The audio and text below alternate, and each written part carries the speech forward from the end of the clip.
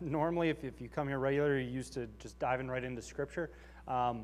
We're starting a new sermon series, so we're going to take a little bit of time to explain that first before we jump in.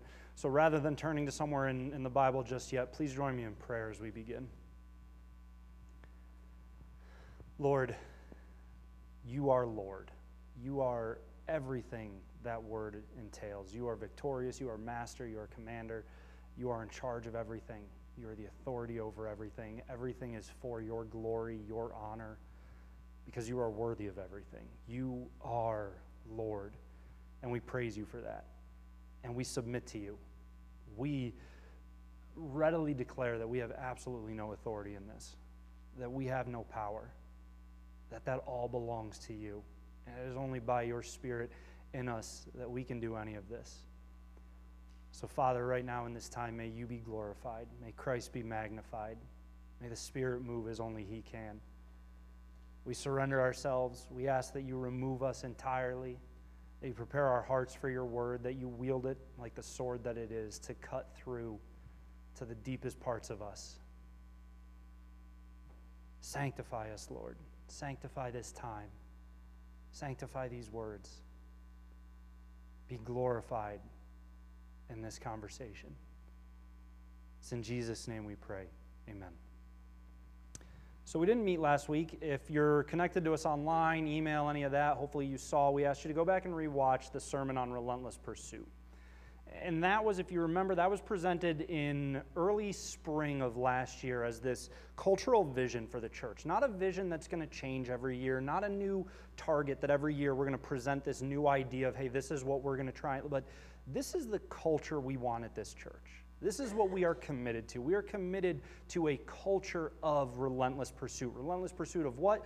Of holiness, of evangelism. Like you can fill in the blank, but at the heart of it, it boils down to, it distills down to, if we can say that every man, woman, and child in this church is in relentless pursuit of Jesus, that is a church worth pursuing.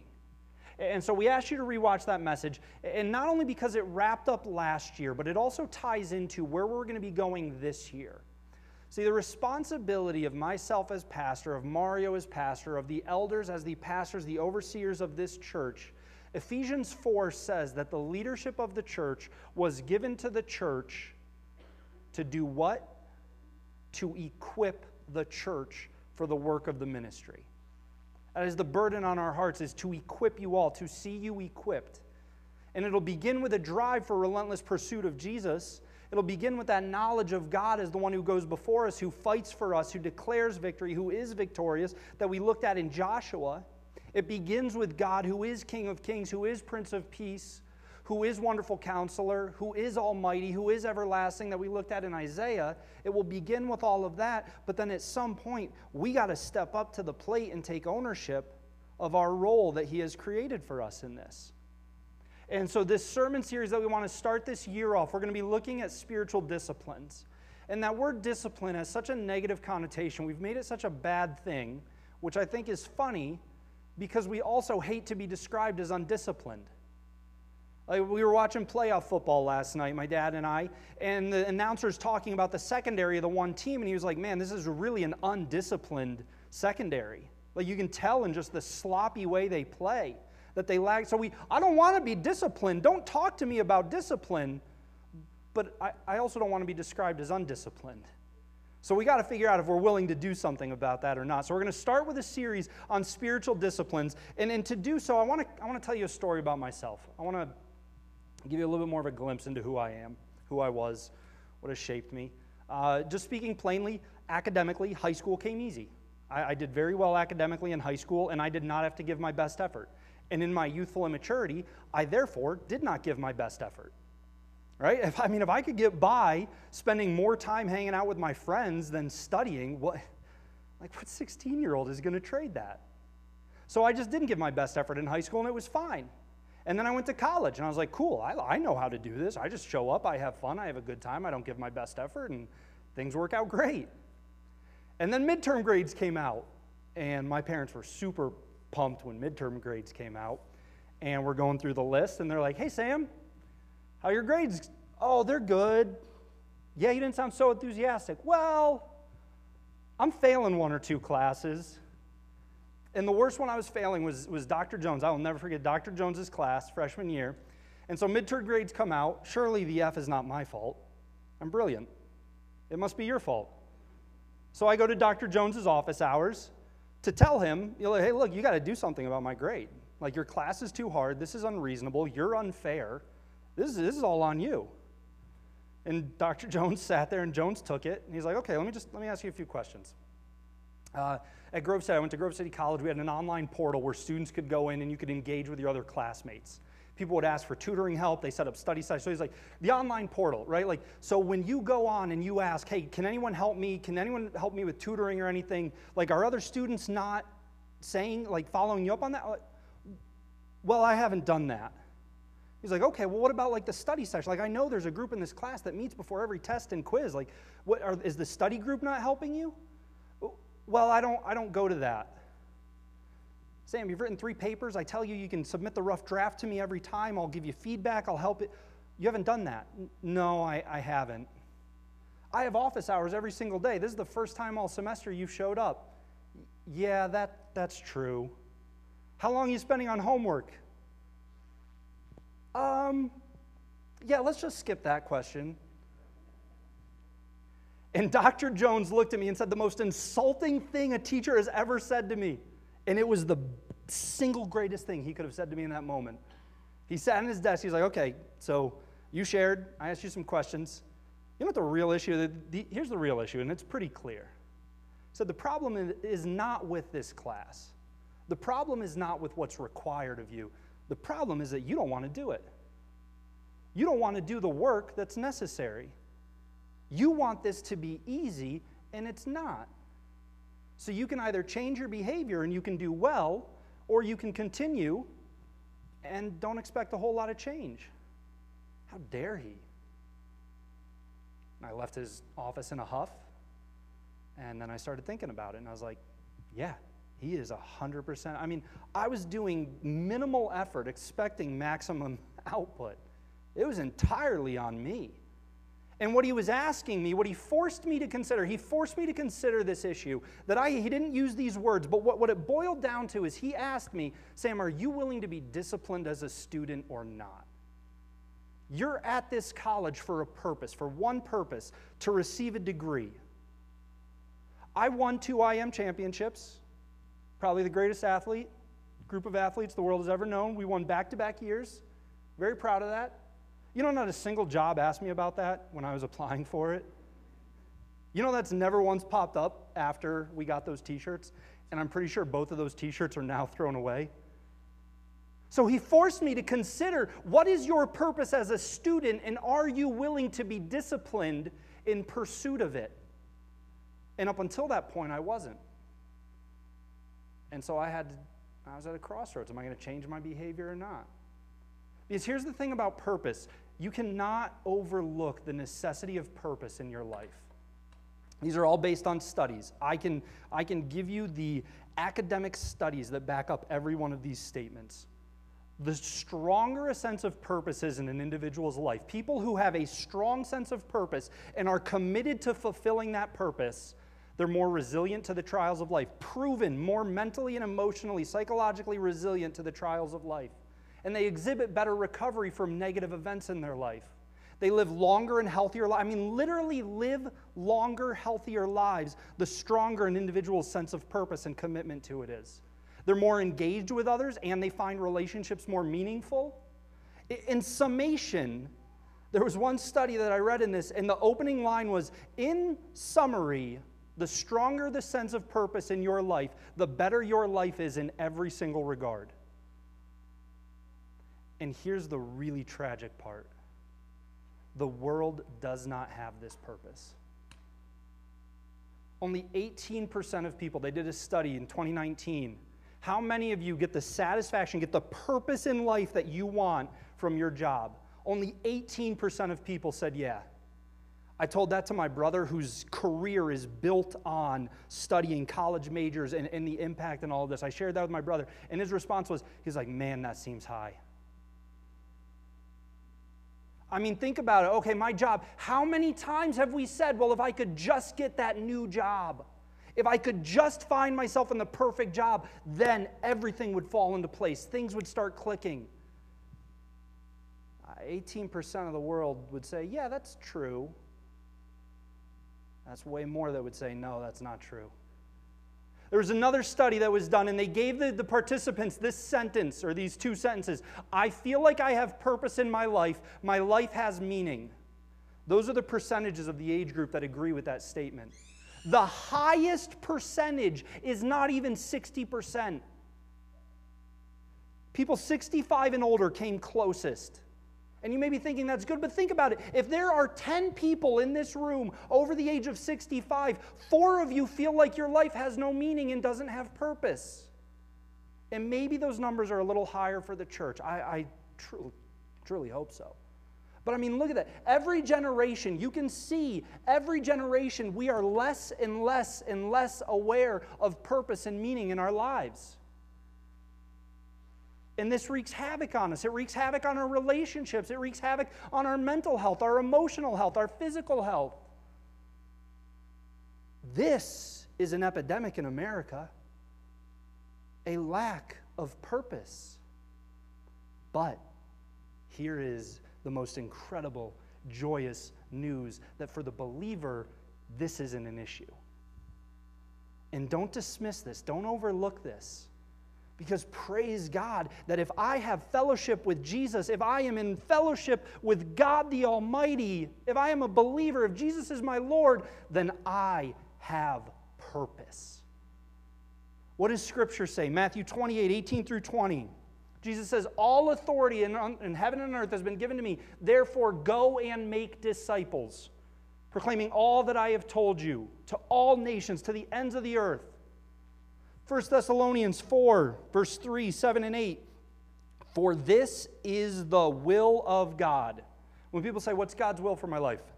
1 Thessalonians 4. This is the will of God, your sanctification. We've talked about that word. That's the theological concept for becoming holy, or becoming more like Jesus. This is the will of God, your sanctification. For God has not called us for impurity, but in holiness. Therefore, whoever disregards this, disregards not man, but God, who gives His Holy Spirit to you.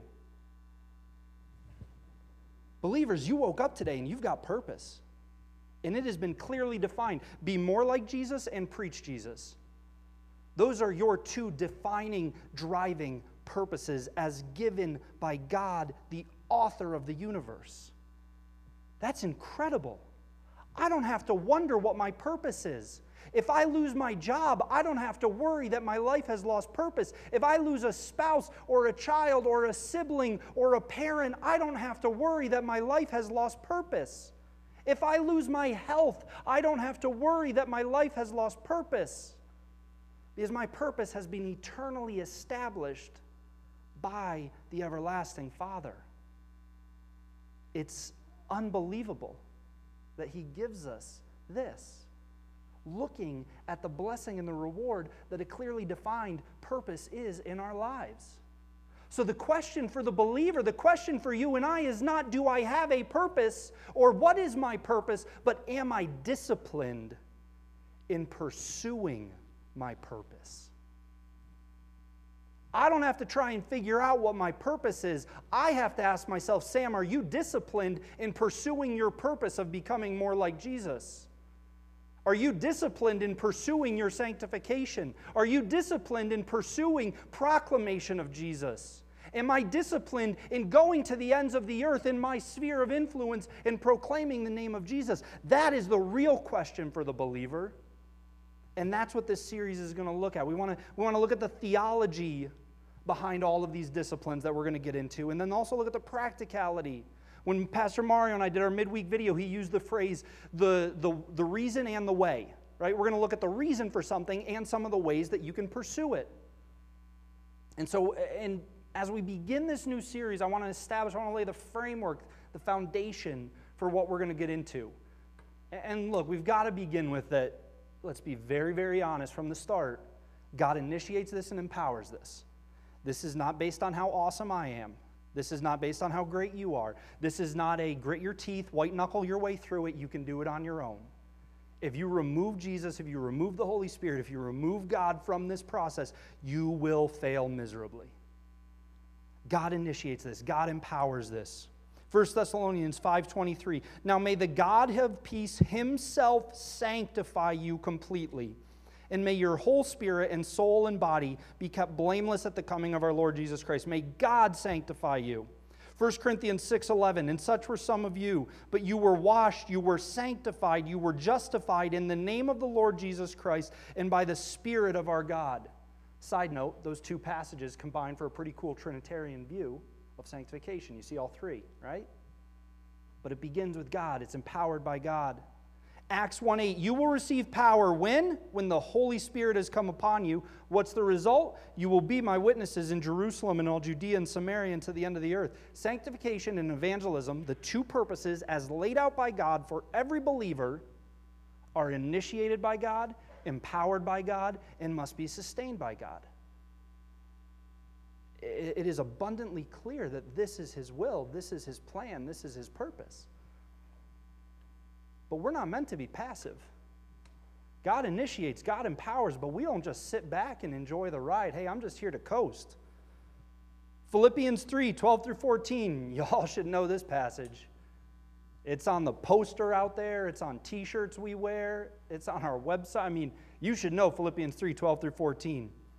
Not that I have already obtained this or am already perfect, but I press on to make it my own, because Christ Jesus has made me his own. Brothers, I do not consider that I have made it my own, but one thing I do, forgetting what lies behind and straining forward to what lies ahead, I press on toward the goal for the prize of the upward call of God in Christ Jesus.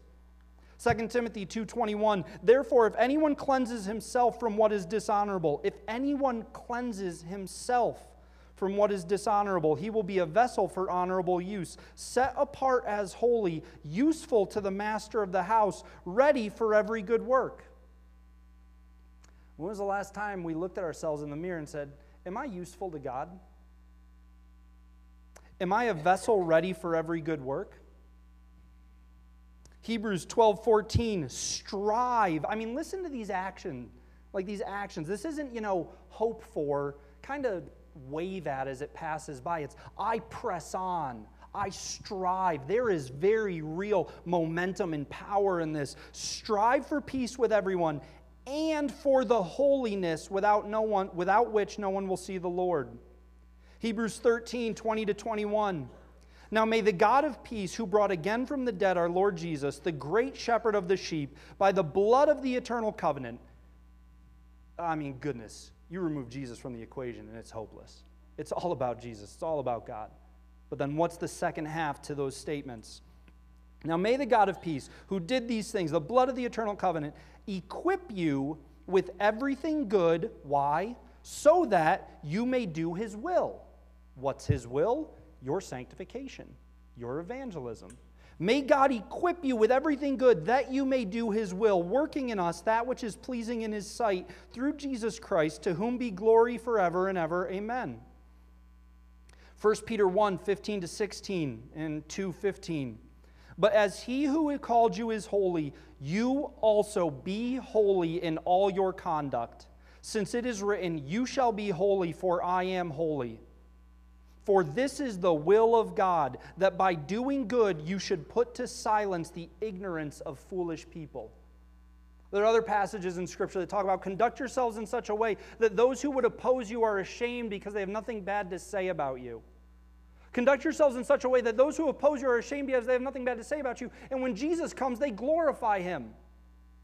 How cool would it be if somebody tried to bash Christians in the church and the rest of the world was like, oh man, I'm not buying it.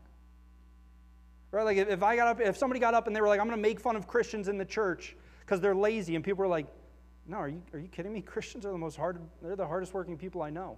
Oh, they're greedy. No, Christians are the most generous people I know. They're the kindest people I know. They're the most merciful people I know. They're the most gracious. I don't like Christianity. I don't believe in Jesus, but I can't deny that the best people in this world that I know are Christians. I mean, imagine if the church conducted itself in such a manner that those who would oppose the message of Jesus are ashamed because they have nothing to criticize about us.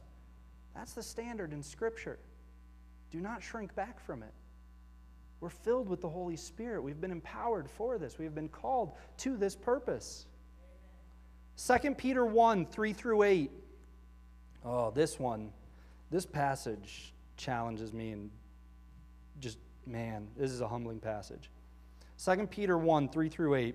His divine power is granted to us all things that pertain to life and godliness through the knowledge of him who called us to his own glory and excellence, by which he has granted to us his precious and very great promises, so that through them you may become partakers of the divine nature, having escaped from the corruption that is in the world because of sinful desire.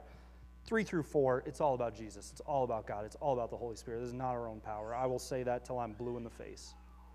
But I will also say these next verses till I'm blue in the face. So because of this, because of the empowering of Jesus, because of the empowering of the Holy Spirit, because of what God has done, his purposes, for this very reason, make every effort to supplement your faith with virtue, and virtue with knowledge, and knowledge with self-control, and self-control with steadfastness, and steadfastness with godliness, and godliness with brotherly affection, and brotherly affection with love. Make every effort. Can I truthfully look in the mirror and say, yes, I am making every effort? For if these qualities are yours and are increasing, they keep you from being ineffective or unfruitful in the knowledge of our Lord Jesus Christ. It's the flip side of that.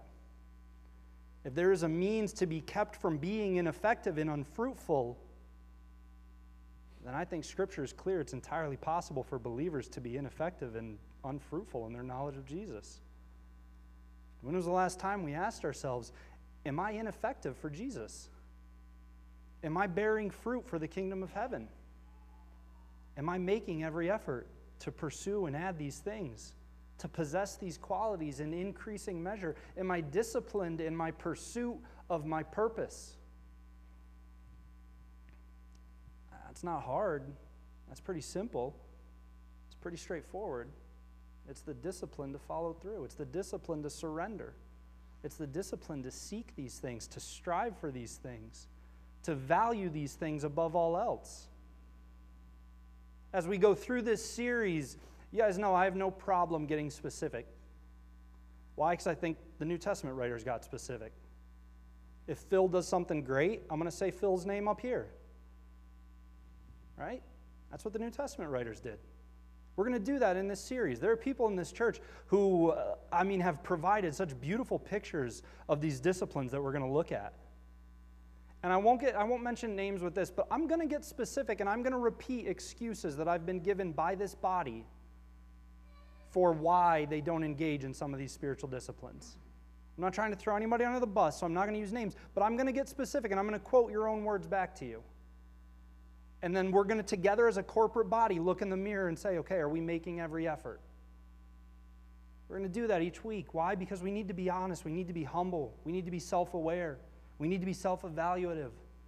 If we're not doing these things, we're going to really struggle to grow. If I have no idea where I was a year ago, then how can I tell if I've grown? So it's going to require reflection. We're going to need to be vulnerable. But why can we do this? Because of his power at work within us. Ephesians 3, 20 to 21. Now to him who is able to do immeasurably more than all you ask or imagine, according to his power at work within us. It's not about us. It's not about me. It's not about the elders. It's not about the sound booth, the worship team. It's about the Holy Spirit. He empowers us to do immeasurably more than all we can ask or imagine.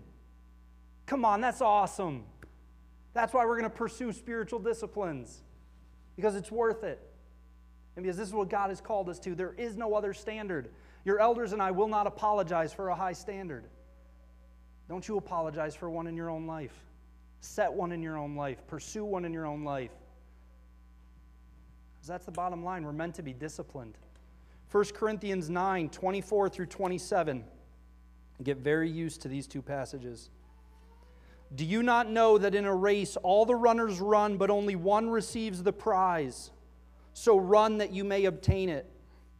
Every athlete exercises self-control in all things. They do it to receive a perishable wreath, but we an imperishable one. So I do not run aimlessly. I do not box as one beating the air, but I discipline my body and keep it under control, lest after preaching to others, I myself should be disqualified.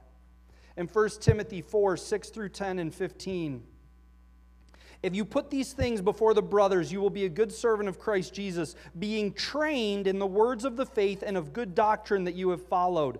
Anybody ever tries to tell you, oh, doctrine's not that important, you point them to Timothy and say, okay, this conversation's over. Doctrine matters. Have nothing to do with irreverent, silly myths. Rather, train yourself for godliness. For while bodily training is of some value, godliness is of value in every way, as it holds promise for the present life and also for the life to come. This saying is trustworthy and deserving of full acceptance. For to this end, what was the end? Godliness. For to this end, for to godliness, we toil and strive, because we have our hope set on the living God, who is the Savior of all people, especially of those who believe. Practice these things, immerse yourself in them, so that all may see your progress. Immerse yourself. If I go to the ocean and I do this, I went swimming in the ocean. No, you didn't. That's not swimming.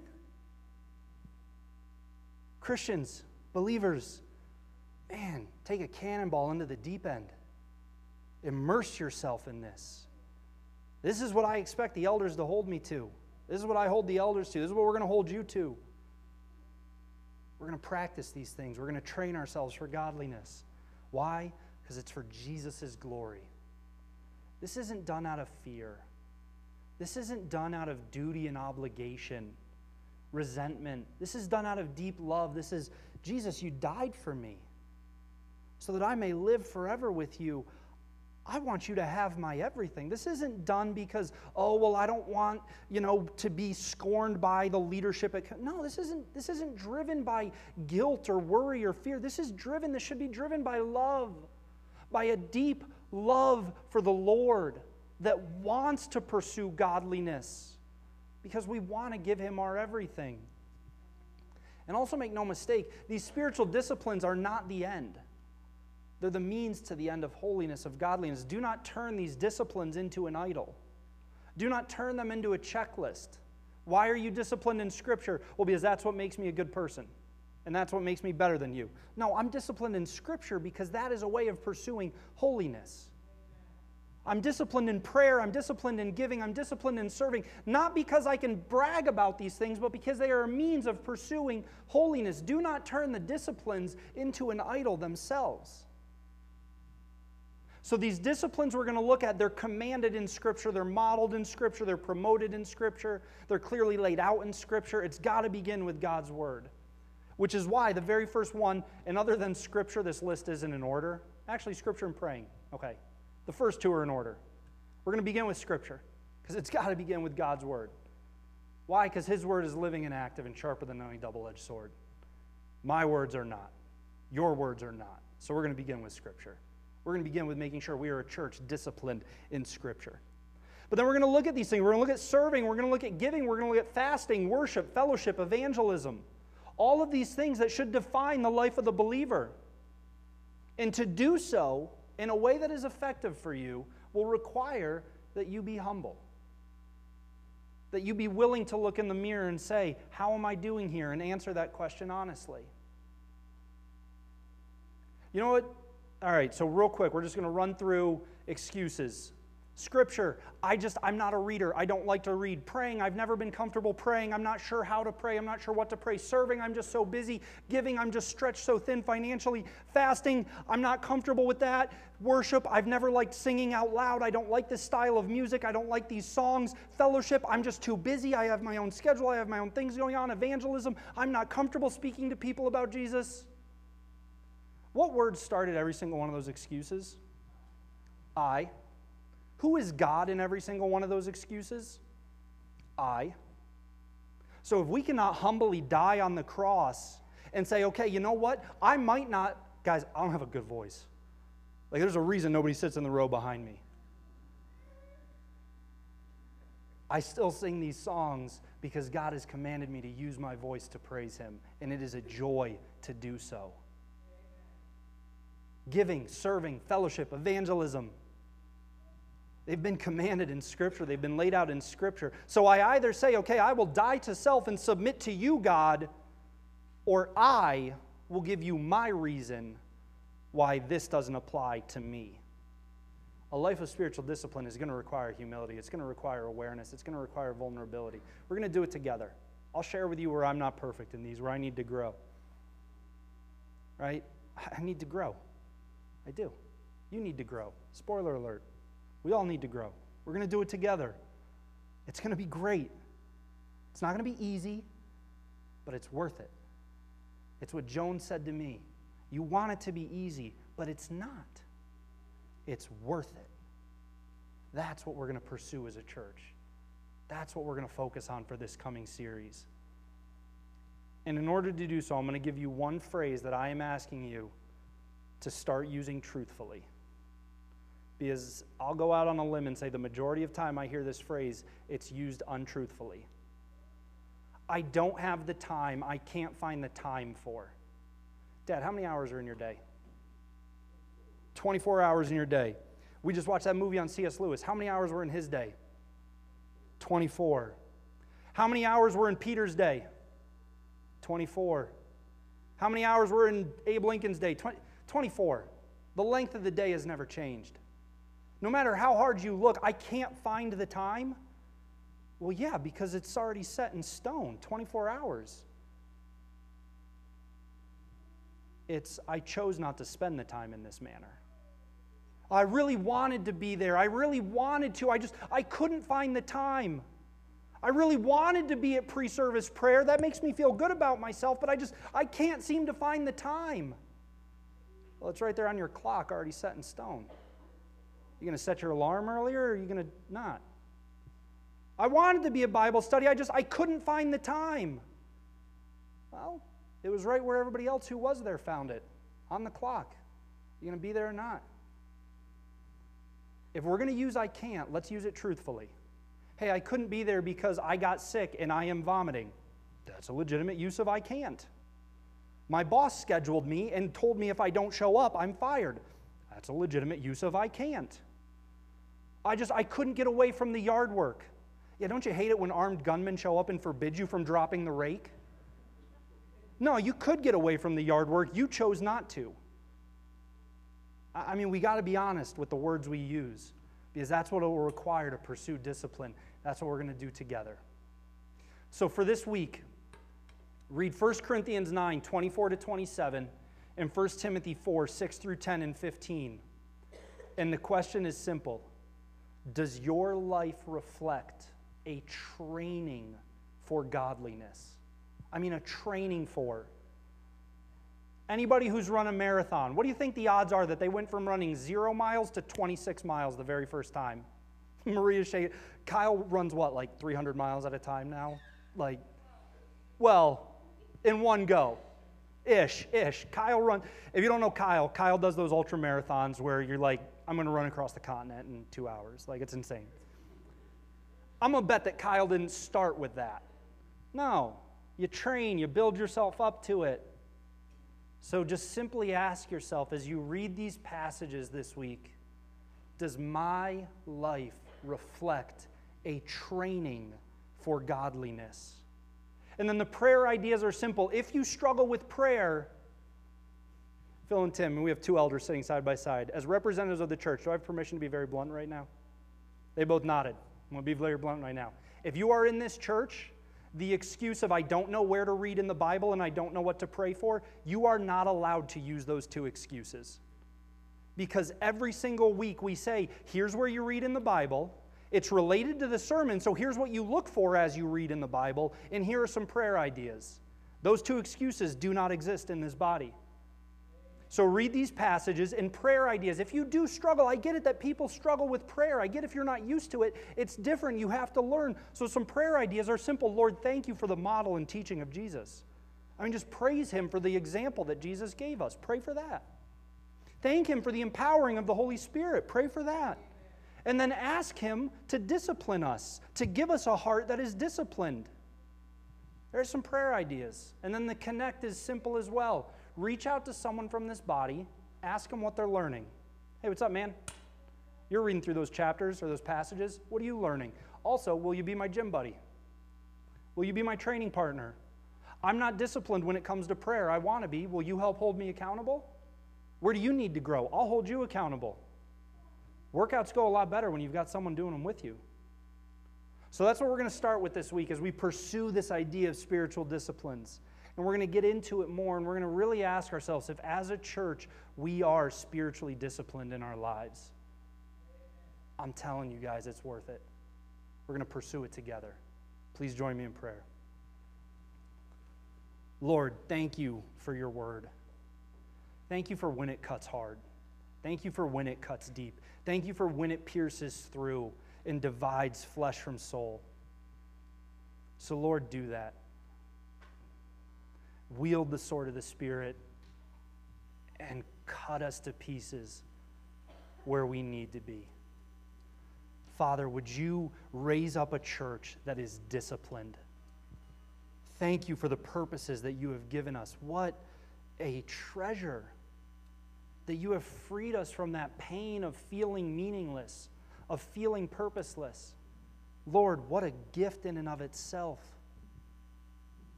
May you create in us hearts that pursue these purposes.